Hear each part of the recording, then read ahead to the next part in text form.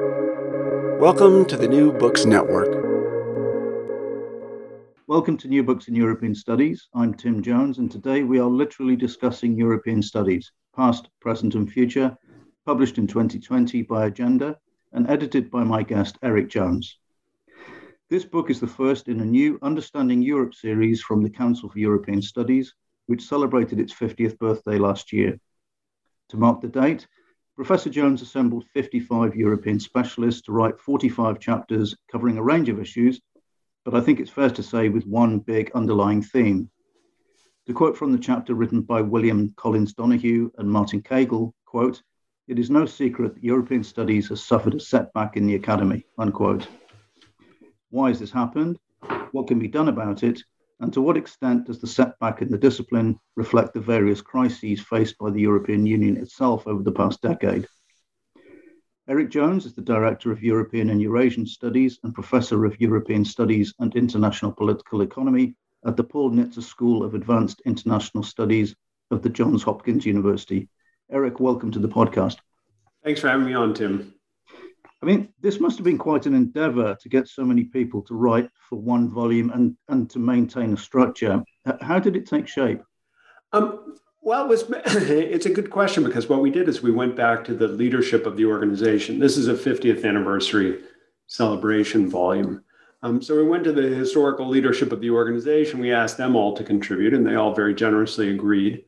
We also have a number of different research groups within the organization, and each of their leadership agreed to contribute something as well. Then we put an open call out to our members, and anyone who wanted to contribute was allowed to submit something, and then we reviewed the contributions that were made and selected those that fit best. And I hope, came up with a balanced volume, not just in terms of themes, but also in terms of career development and perspective and methodology. So it should reflect the interests of the center as a whole. Yeah, it certainly came across that way. And I mean, how long did it take to that whole exercise? That's a little embarrassing, right? We started in August with the call, and we had the book published by March. So wow.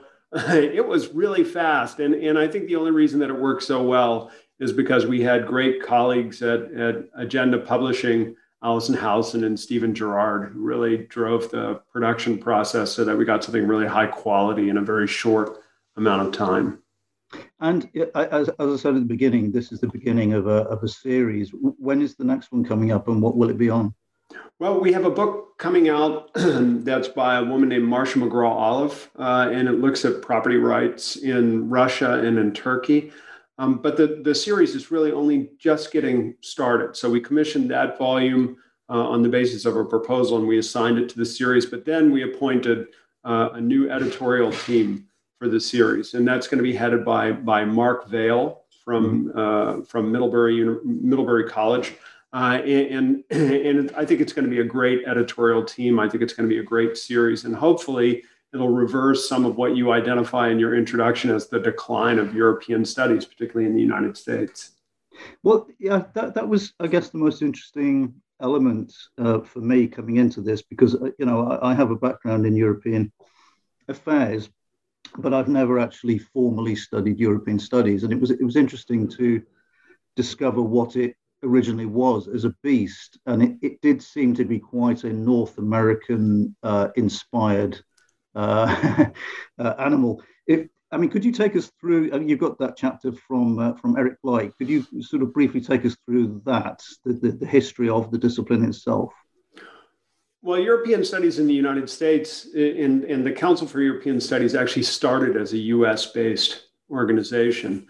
European studies in the United States has always been a mixture of different disciplines that ranges from the humanities all the way up through the social sciences. And what happened in the late 1960s was they decided to begin bringing together people from all these different disciplines in order better to understand what was going on in Europe. Let's not forget, the end of the 1960s was a pretty tumultuous period in European politics, both East and West. The Council for European Studies originally had a West European orientation, but was very interested in what was going on behind the Iron Curtain as well. And so they formed this organization and began having a biannual conference. And in doing so, they actually cemented a community that inspired some of the best scholarship that we've seen in American political science. And the top people would go every 2 years to meet, usually at the Palmer House Hilton in Chicago. And then gradually they expanded their membership and attraction across the Atlantic. And that changed the nature of the organization, because European studies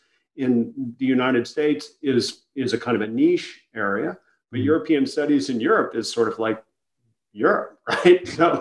So by expanding the scope of attraction, we actually brought in a much more diverse, much wider community, but also a community that regarded Europe not as something extraordinary to study, but as something that was a lived experience. And I think that's changed and benefited the organization as well. Yeah, I mean, I lifted that quote from Donahue and Cagle in the introduction, but I'd like to add another one from Helen Drake from Loughborough University, something she wrote in 2017. And she said, quote, European studies has all but disappeared from British university curricula. Departments have closed, and the subject no longer merits its own sub-panel in the ranking process for funding. Do you think it's fair to say the discipline is in crisis in the English-speaking world? I think it's fair to say that the way academic research is organized is undergoing a significant period of change. So European studies is lots of people collect data about Europe, and they use data about Europe in their analysis. But the problem is that much of the analysis is based on a large number of cases, what we call large N analysis, and it's very statistical, and it doesn't really seem to pay much attention to local specificity. And that's really the change. And I would apply that to Europe, but I would also apply that to Asia, to Africa, to Latin America, you name it. And one of the things that we're trying to do is to help people understand why that specificity is important, no matter what part of the world you study. And in the United Kingdom, there are a few institutions that maintain that focus on local specificity.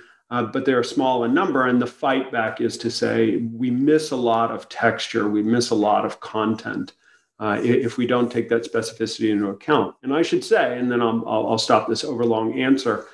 If you look at what's going on in the World Bank, for example, the big international financial institutions have actually embraced this insight, and in their application of recommendations for development policy now put context as the most important set of variables in trying to decide whether what works in one place is going to work in another. So I think it's an argument that we're going to win at the end of the day, although we'll go through this long period where organizationally we'll be a bit more dispersed.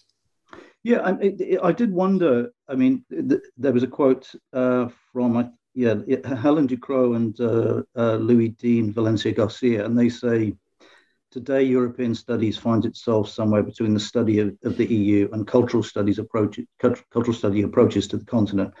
And I did wonder whether this is a sort of a natural development, because if you're trying to develop sort of a cadre for Brussels and the institutions, you've got the College of Europe in Bruges, you've got Sciences Po, you've got SAIS itself. Then if you want to study Europe as part of something else, you've got politics degrees, economics degrees, languages, and so on. I guess, isn't this kind of a natural development that you're trying to cling on to something that has this label European studies, but it's something that is, I guess, in its own way, sort of naturally declining? I think, the thing is if you want to study Europe, there are two easy ways to go about it, right? One is to pick a set of canonical literature and say, I'm going to study this canonical literature, and that's going to be my Europe. Or you can pick a common set of institutions that pretend to represent Europe, like the European Union, and you can say, I'm going to study these institutions, and that's my Europe. But the reality of Europe is obviously much more diverse, right? I mean, there are tens of languages that you need to confront. There are all these different national historical traditions. The whole principle of nationalism is something that in many ways is distinctly European. So there's just a lot of work to do. And here I would say that at SAIS, we've been determined to study Europe in the more holistic sense. So all of our students who graduate in European and Eurasian studies have to do diplomatic history from the Peace of Westphalia to the Second World War. They have to do comparative political economy of Central and Eastern Europe as well as Western Europe.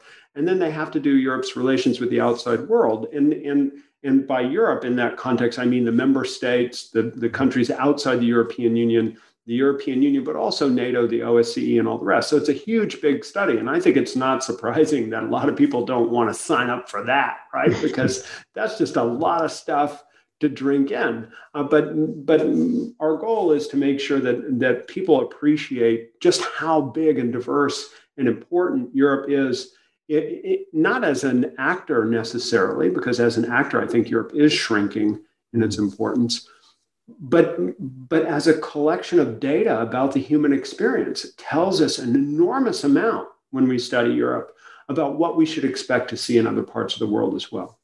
Yeah. Okay, well, as I said, this is a 45-chapter book, so inevitably I'm going to pick out some things that interest me in particular, so I apologize to the authors I don't identify. But one, I'm going to start with Erin O'Leary in her chapter about the English language, which was very interesting, where she talked about the opportunities that might arise for Europe out of the departure of the UK. In the creation of a sort of a new Latin. So, as she puts it, detaching the use of the English language from its associated collective demos and turning Euro-English into a post-national reconceptualization of what it means to be a collective. Do you think there's something in that? I mean, I just heard all the sort of, writing teachers that are listening to this groan collectively, right? It was like a dark disturbance in the force. I mean, unfortunately, yeah, Globish is a thing, right? And it's not just in the European Union. Everywhere you encounter students who work in English as a foreign language, you discover unique grammatical, syntactical, and word choice elements that tend to be more resilient than you might imagine. And I think that Erin is right in identifying that. I have to admit, when I read her chapter for the first time, I almost wept. and yet, I think there is a sense in which the ownership of the English language has passed, not just from the United Kingdom to the United States, or from both the United Kingdom and the United States to Ireland, where they actually use it well, but from all these countries that are quote unquote native English speaking to a community across the globe that uses English as the basic language of politics, business, commerce, and all the rest. It is very intriguing. I remember first reading about monks in France, early after the Romans had left, who were writing in French but thought they were writing in Latin. So you have to wonder whether English is going to go the same way. Another very interesting chapter, a couple of chapters, one by Catherine Guizan and Josep Colomer, on the idea of comparative studies and the utility of, in particular, comparing the EU with the development of the US. And she talks about this idea of several founding moments rather than there being one founding moment, the founding of the Union in the United States, and that Europe should essentially not expect to reach something like full federation in a very short time. And Colomer makes the same point. I got the impression that was quite a consistent theme of the book, of the chapters, and of the writers. Was that a coincidence, or did that reflect your own thinking? I think what people have come to realize is that there's no project, in the sense that, you imagine, there are these people and they're sitting around a table and they come up with a blueprint and they have an end goal that they're going to achieve. And then they have a process by which they're going to achieve it. There's nothing like that going on in Europe. Instead, what you have are lots of different objectives that people are trying to achieve.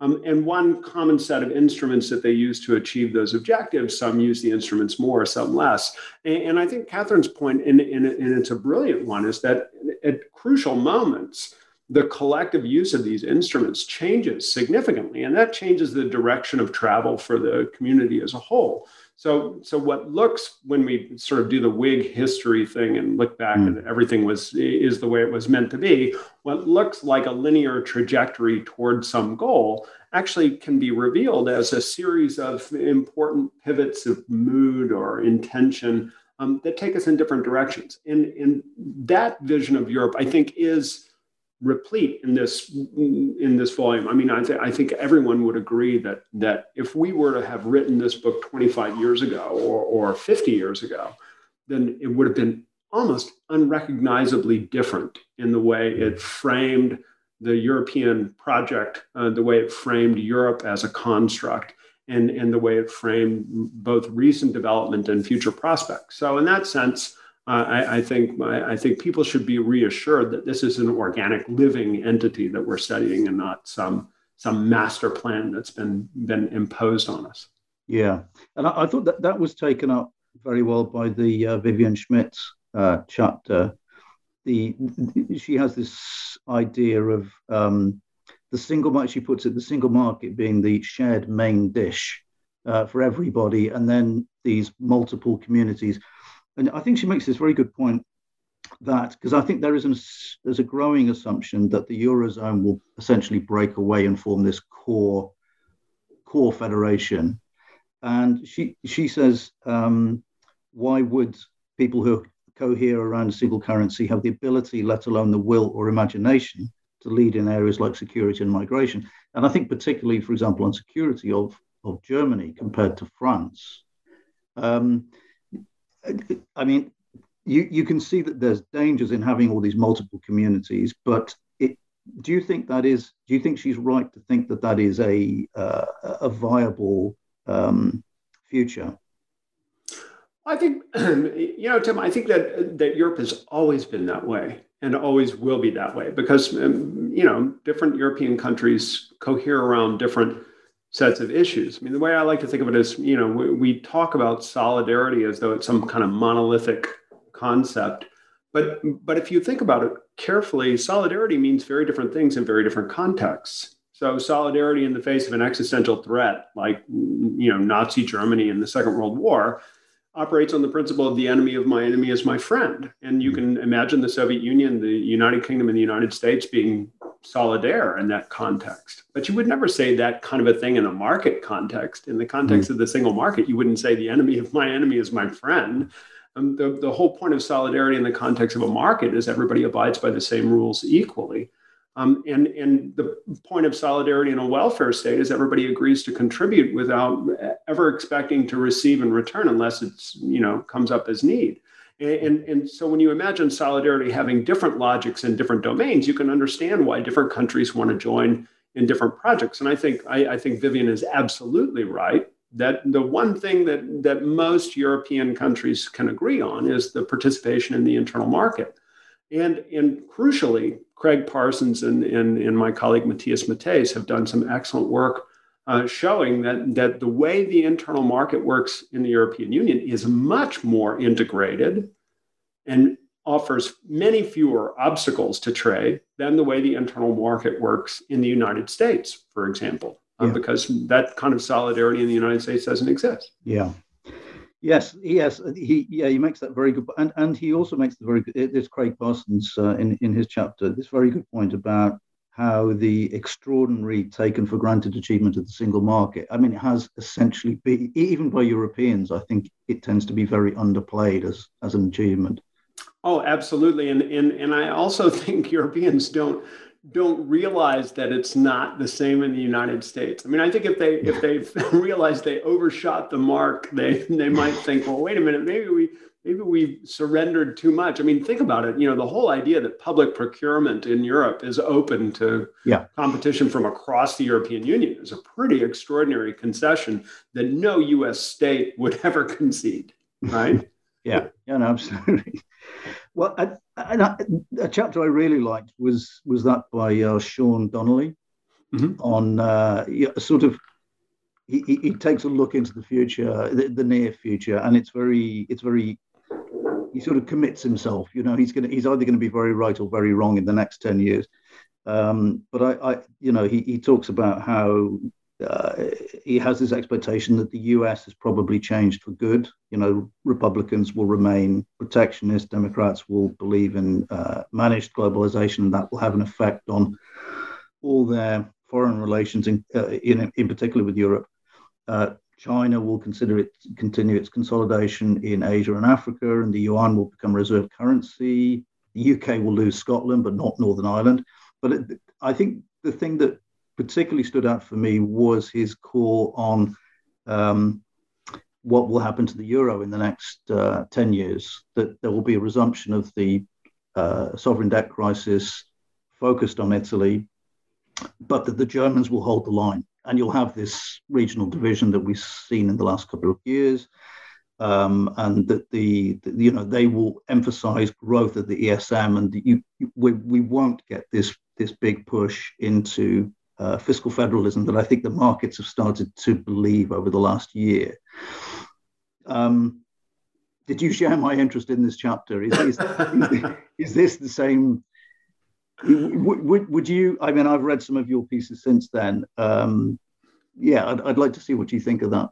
So, so I work closely with Sean, and I think he's brilliant, right? And what I love about his chapter is that he's, as you say, completely unafraid. and this kind of future casting is important, not because you predict the end goal, right? Because it's never going to end up like you say it is, but because you show the mechanism that would be necessary to take us from the present to that distant future place. And there, I think Sean reveals a number of important things that we should be focusing on right now. And one of these things is the viability of the ESM as a bailout mechanism, because it was created in 2012 to be the permanent bailout mechanism on the assumption that when countries got into trouble, they would have to go to the ESM to borrow money. And when they went to the ESM to borrow money, they would be subject to conditions which would make them all into good students of the European project or whatever, of the German preference for macroeconomic policymaking and market structural reforms. Well, what happened? We ended up in this big crisis with this pandemic, which is months after Sean delivered his chapter.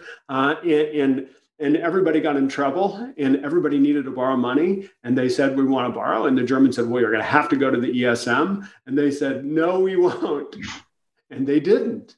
And even though the ESM has made 240 billion euros available at virtually zero interest, with almost no conditions attached, nobody is touching that money with a barge pole. It's radioactive. And in that context, you have to ask yourself, whoa, what's going on here, right?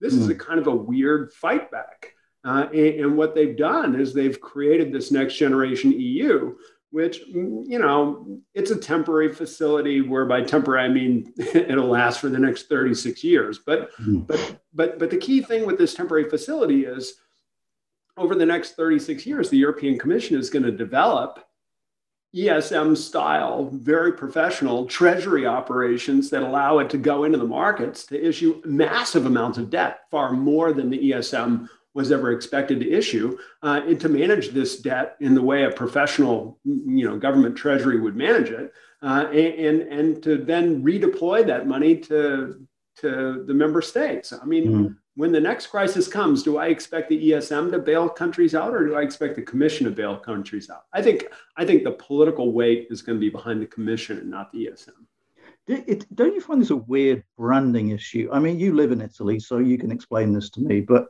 the five-star movement's absolute terror of going to the ESM to, as you say, to borrow money to help with healthcare. The absolute necessity.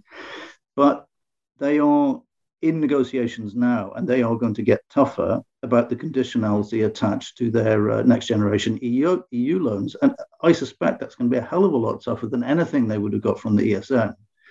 Do you think are Italians prepared for this? The kind of things that are going to be attached to borrowing this money, and B, to actually being granted 80 billion euros? I mean, I think, Tim, I think you know Italy a lot better than I do. But I think if we really push hard, there's been big bait and switch that's taken place where they said, oh, you're going to get all this money from the commission. And then, boom, the commission is empowered with, the ability to enforce conditionality that nobody ever imagined before. And not just conditionality attached to the specific lending, but going all the way back into the country-specific recommendations. So do I think the five-star movement is awake to that? Not really, but I think Mario Draghi is. And I think Mario Draghi is prepared for that. And that's part of the reason why Draghi is like, even the loan component of Next Generation EU, he's looking at it and going, we'll borrow only as much as we need, right? Mm-hmm. We don't need to borrow excessively. And the Spanish and the Portuguese said from right out the gate that they weren't going to borrow anything at all. So I think people have woken up to it. But did anybody think that they were just going to put money on the table and say, okay, take as much as you leave and, don't let the door hit you on the way out?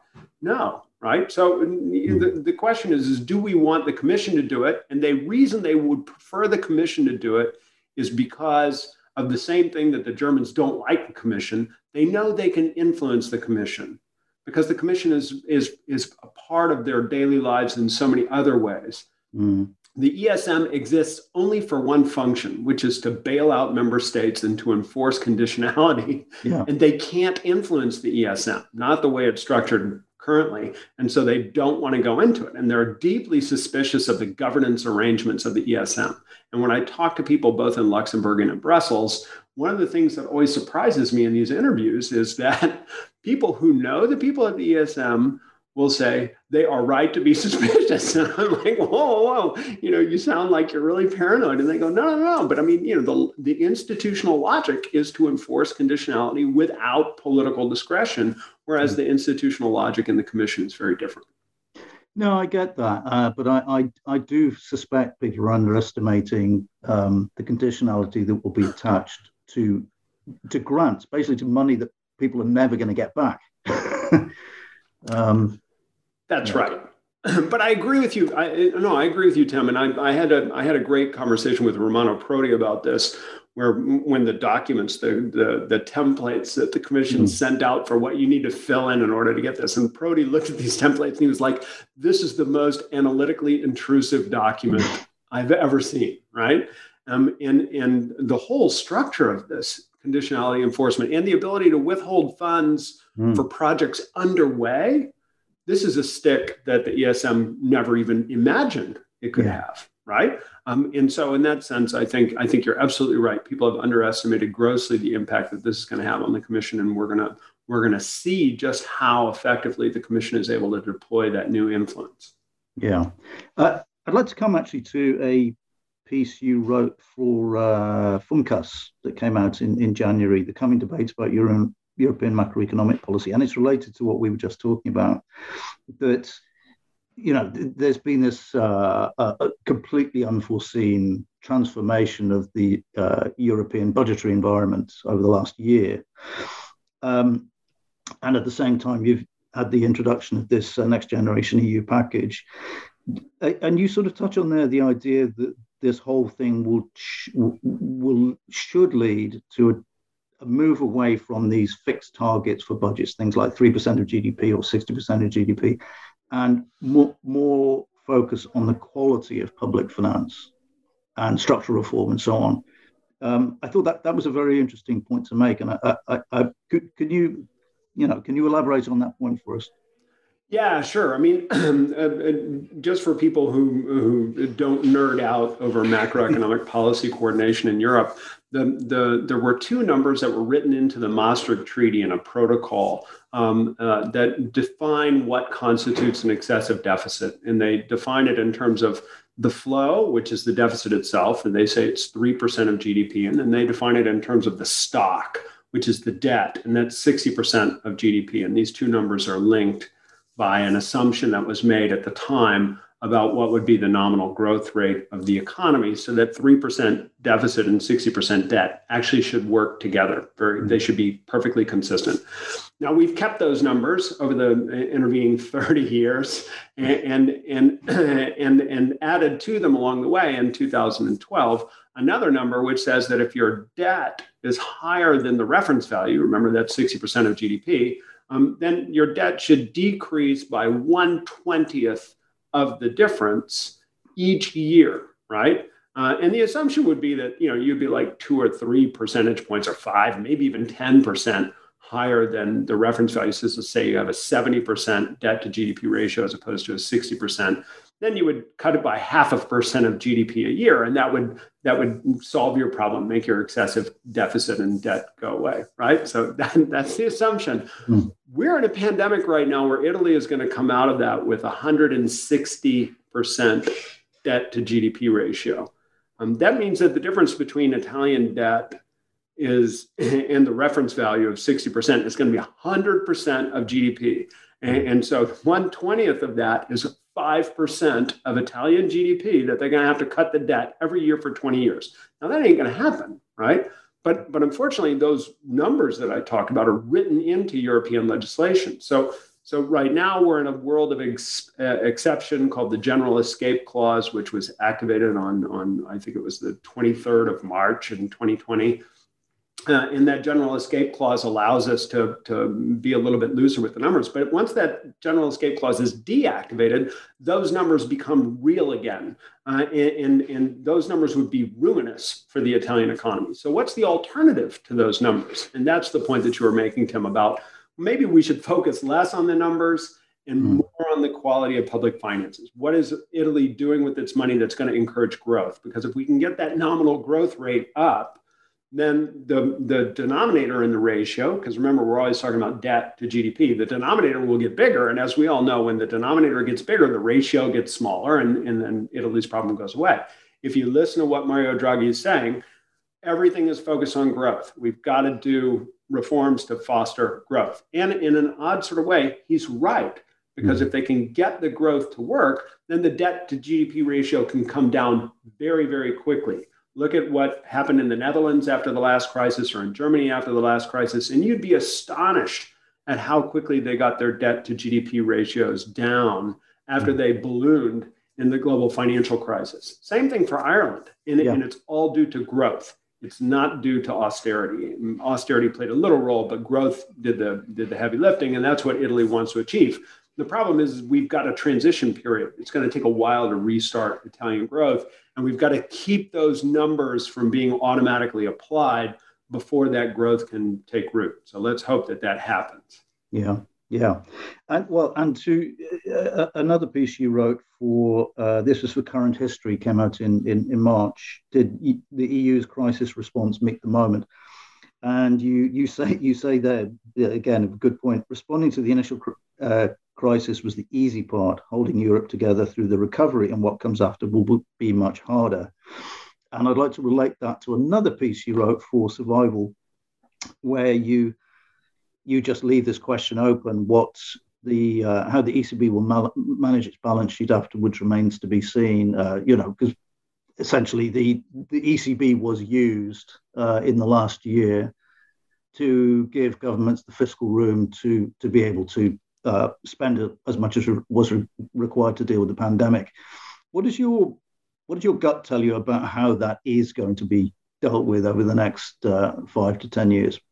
So it's an arm wrestling match between the Irish chief economist at the ECB, Philip Lane, and the president of the Bundesbank, who's Jens Weidmann. And fortunately, Philip Lane has on his side, not always, but often, the markets person on the executive board, who's also German, whose name is Isabel Schnabel. And so long as Philip Lane and Isabel Schnabel keep making the argument that monetary accommodation, loose monetary policy is needed, then I think we'll be okay, because they'll keep buying debt and they'll keep holding on to the debt, and bond prices will remain high and interest rates low, and governments will be able to finance themselves pretty easily.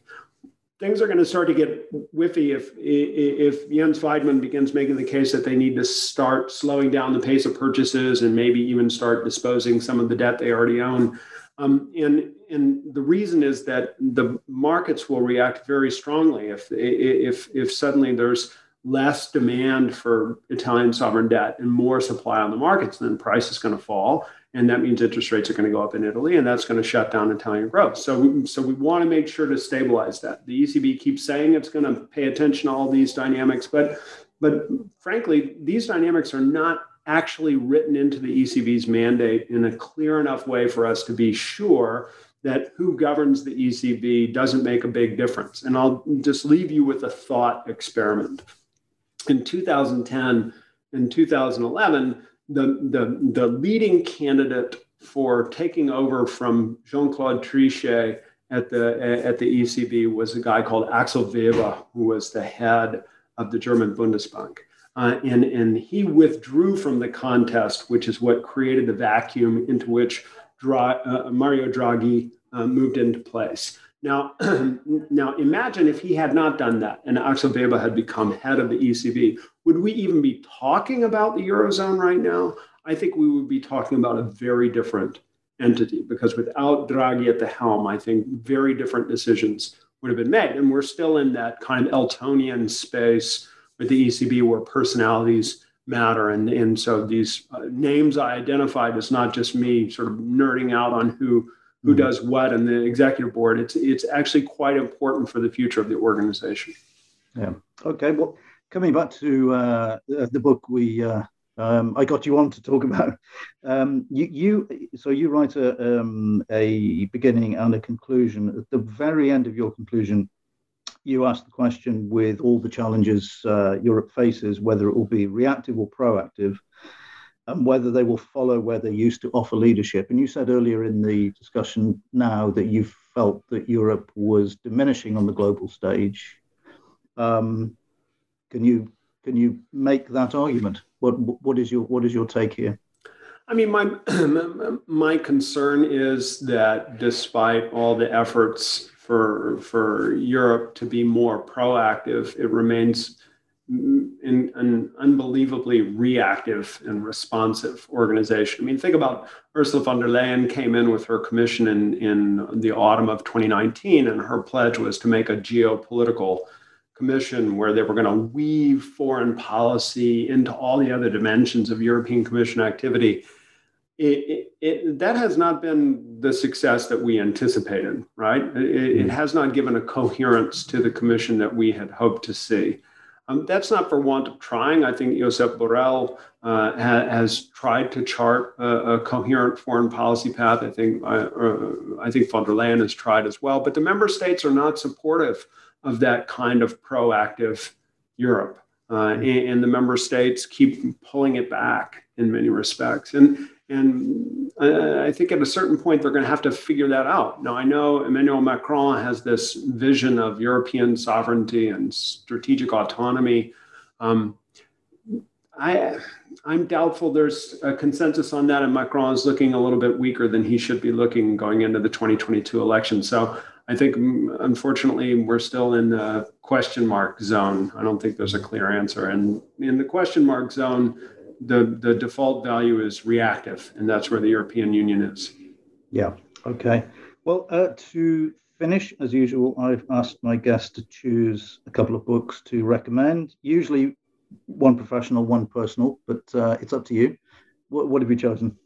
So the professional book is Adam Tooze's magisterial history of the last 10 years, Crashed. Right? I mean, I'm sorry, I'm so unoriginal on that, but it's really an excellent book, and I say that as someone who's currently teaching it to my students in international political economy right now. It's very detailed, it's very mechanistic, it's written like an historical work, but I think the history that it tells is important, and you can extract broad themes, and Adam writes brilliantly and has developed these broad themes in his more popular work. But this is a piece of scholarship, even though it's published by Penguin. It's a clear piece of scholarship, and very much worth reading on a professional sense. I think everyone will learn a lot from it. Mm-hmm. The personal book is the book that I use to frame the conclusion to the European Studies volume, which is The Once and Future King, right? Mm-hmm. I mean, the story is the story of King Arthur, but it's not really just the story of King Arthur. The story is the story of civilization, how civilization comes together in a sea of conflict, and there's agreement on the rule of law, and everybody tries to abide by the rule of law, but then they get distracted and they go off in their own different directions, and conflicts emerge. And at the end of the story, we end up in a bad place again, with only the dream of that kind of harmony to remain. And I think it was written as a cautionary tale during the Second World War. I don't think most people know that. They think it was written for Walt Disney, but it was written as a cautionary tale. It remains a cautionary tale, and as a metaphor for the situation we're in. Do we want to go into the age of Mordred? I don't think so, right? But recovering the spirit of Camelot is going to be challenging, not just in Europe, but globally. Well, thank you. Well, today I've been talking to Erik Jones about European Studies, Past, Present, and Future, published by Agenda. Erik, thanks again for coming on. Tim, thank you so much for having me, and it's a great pleasure to meet you.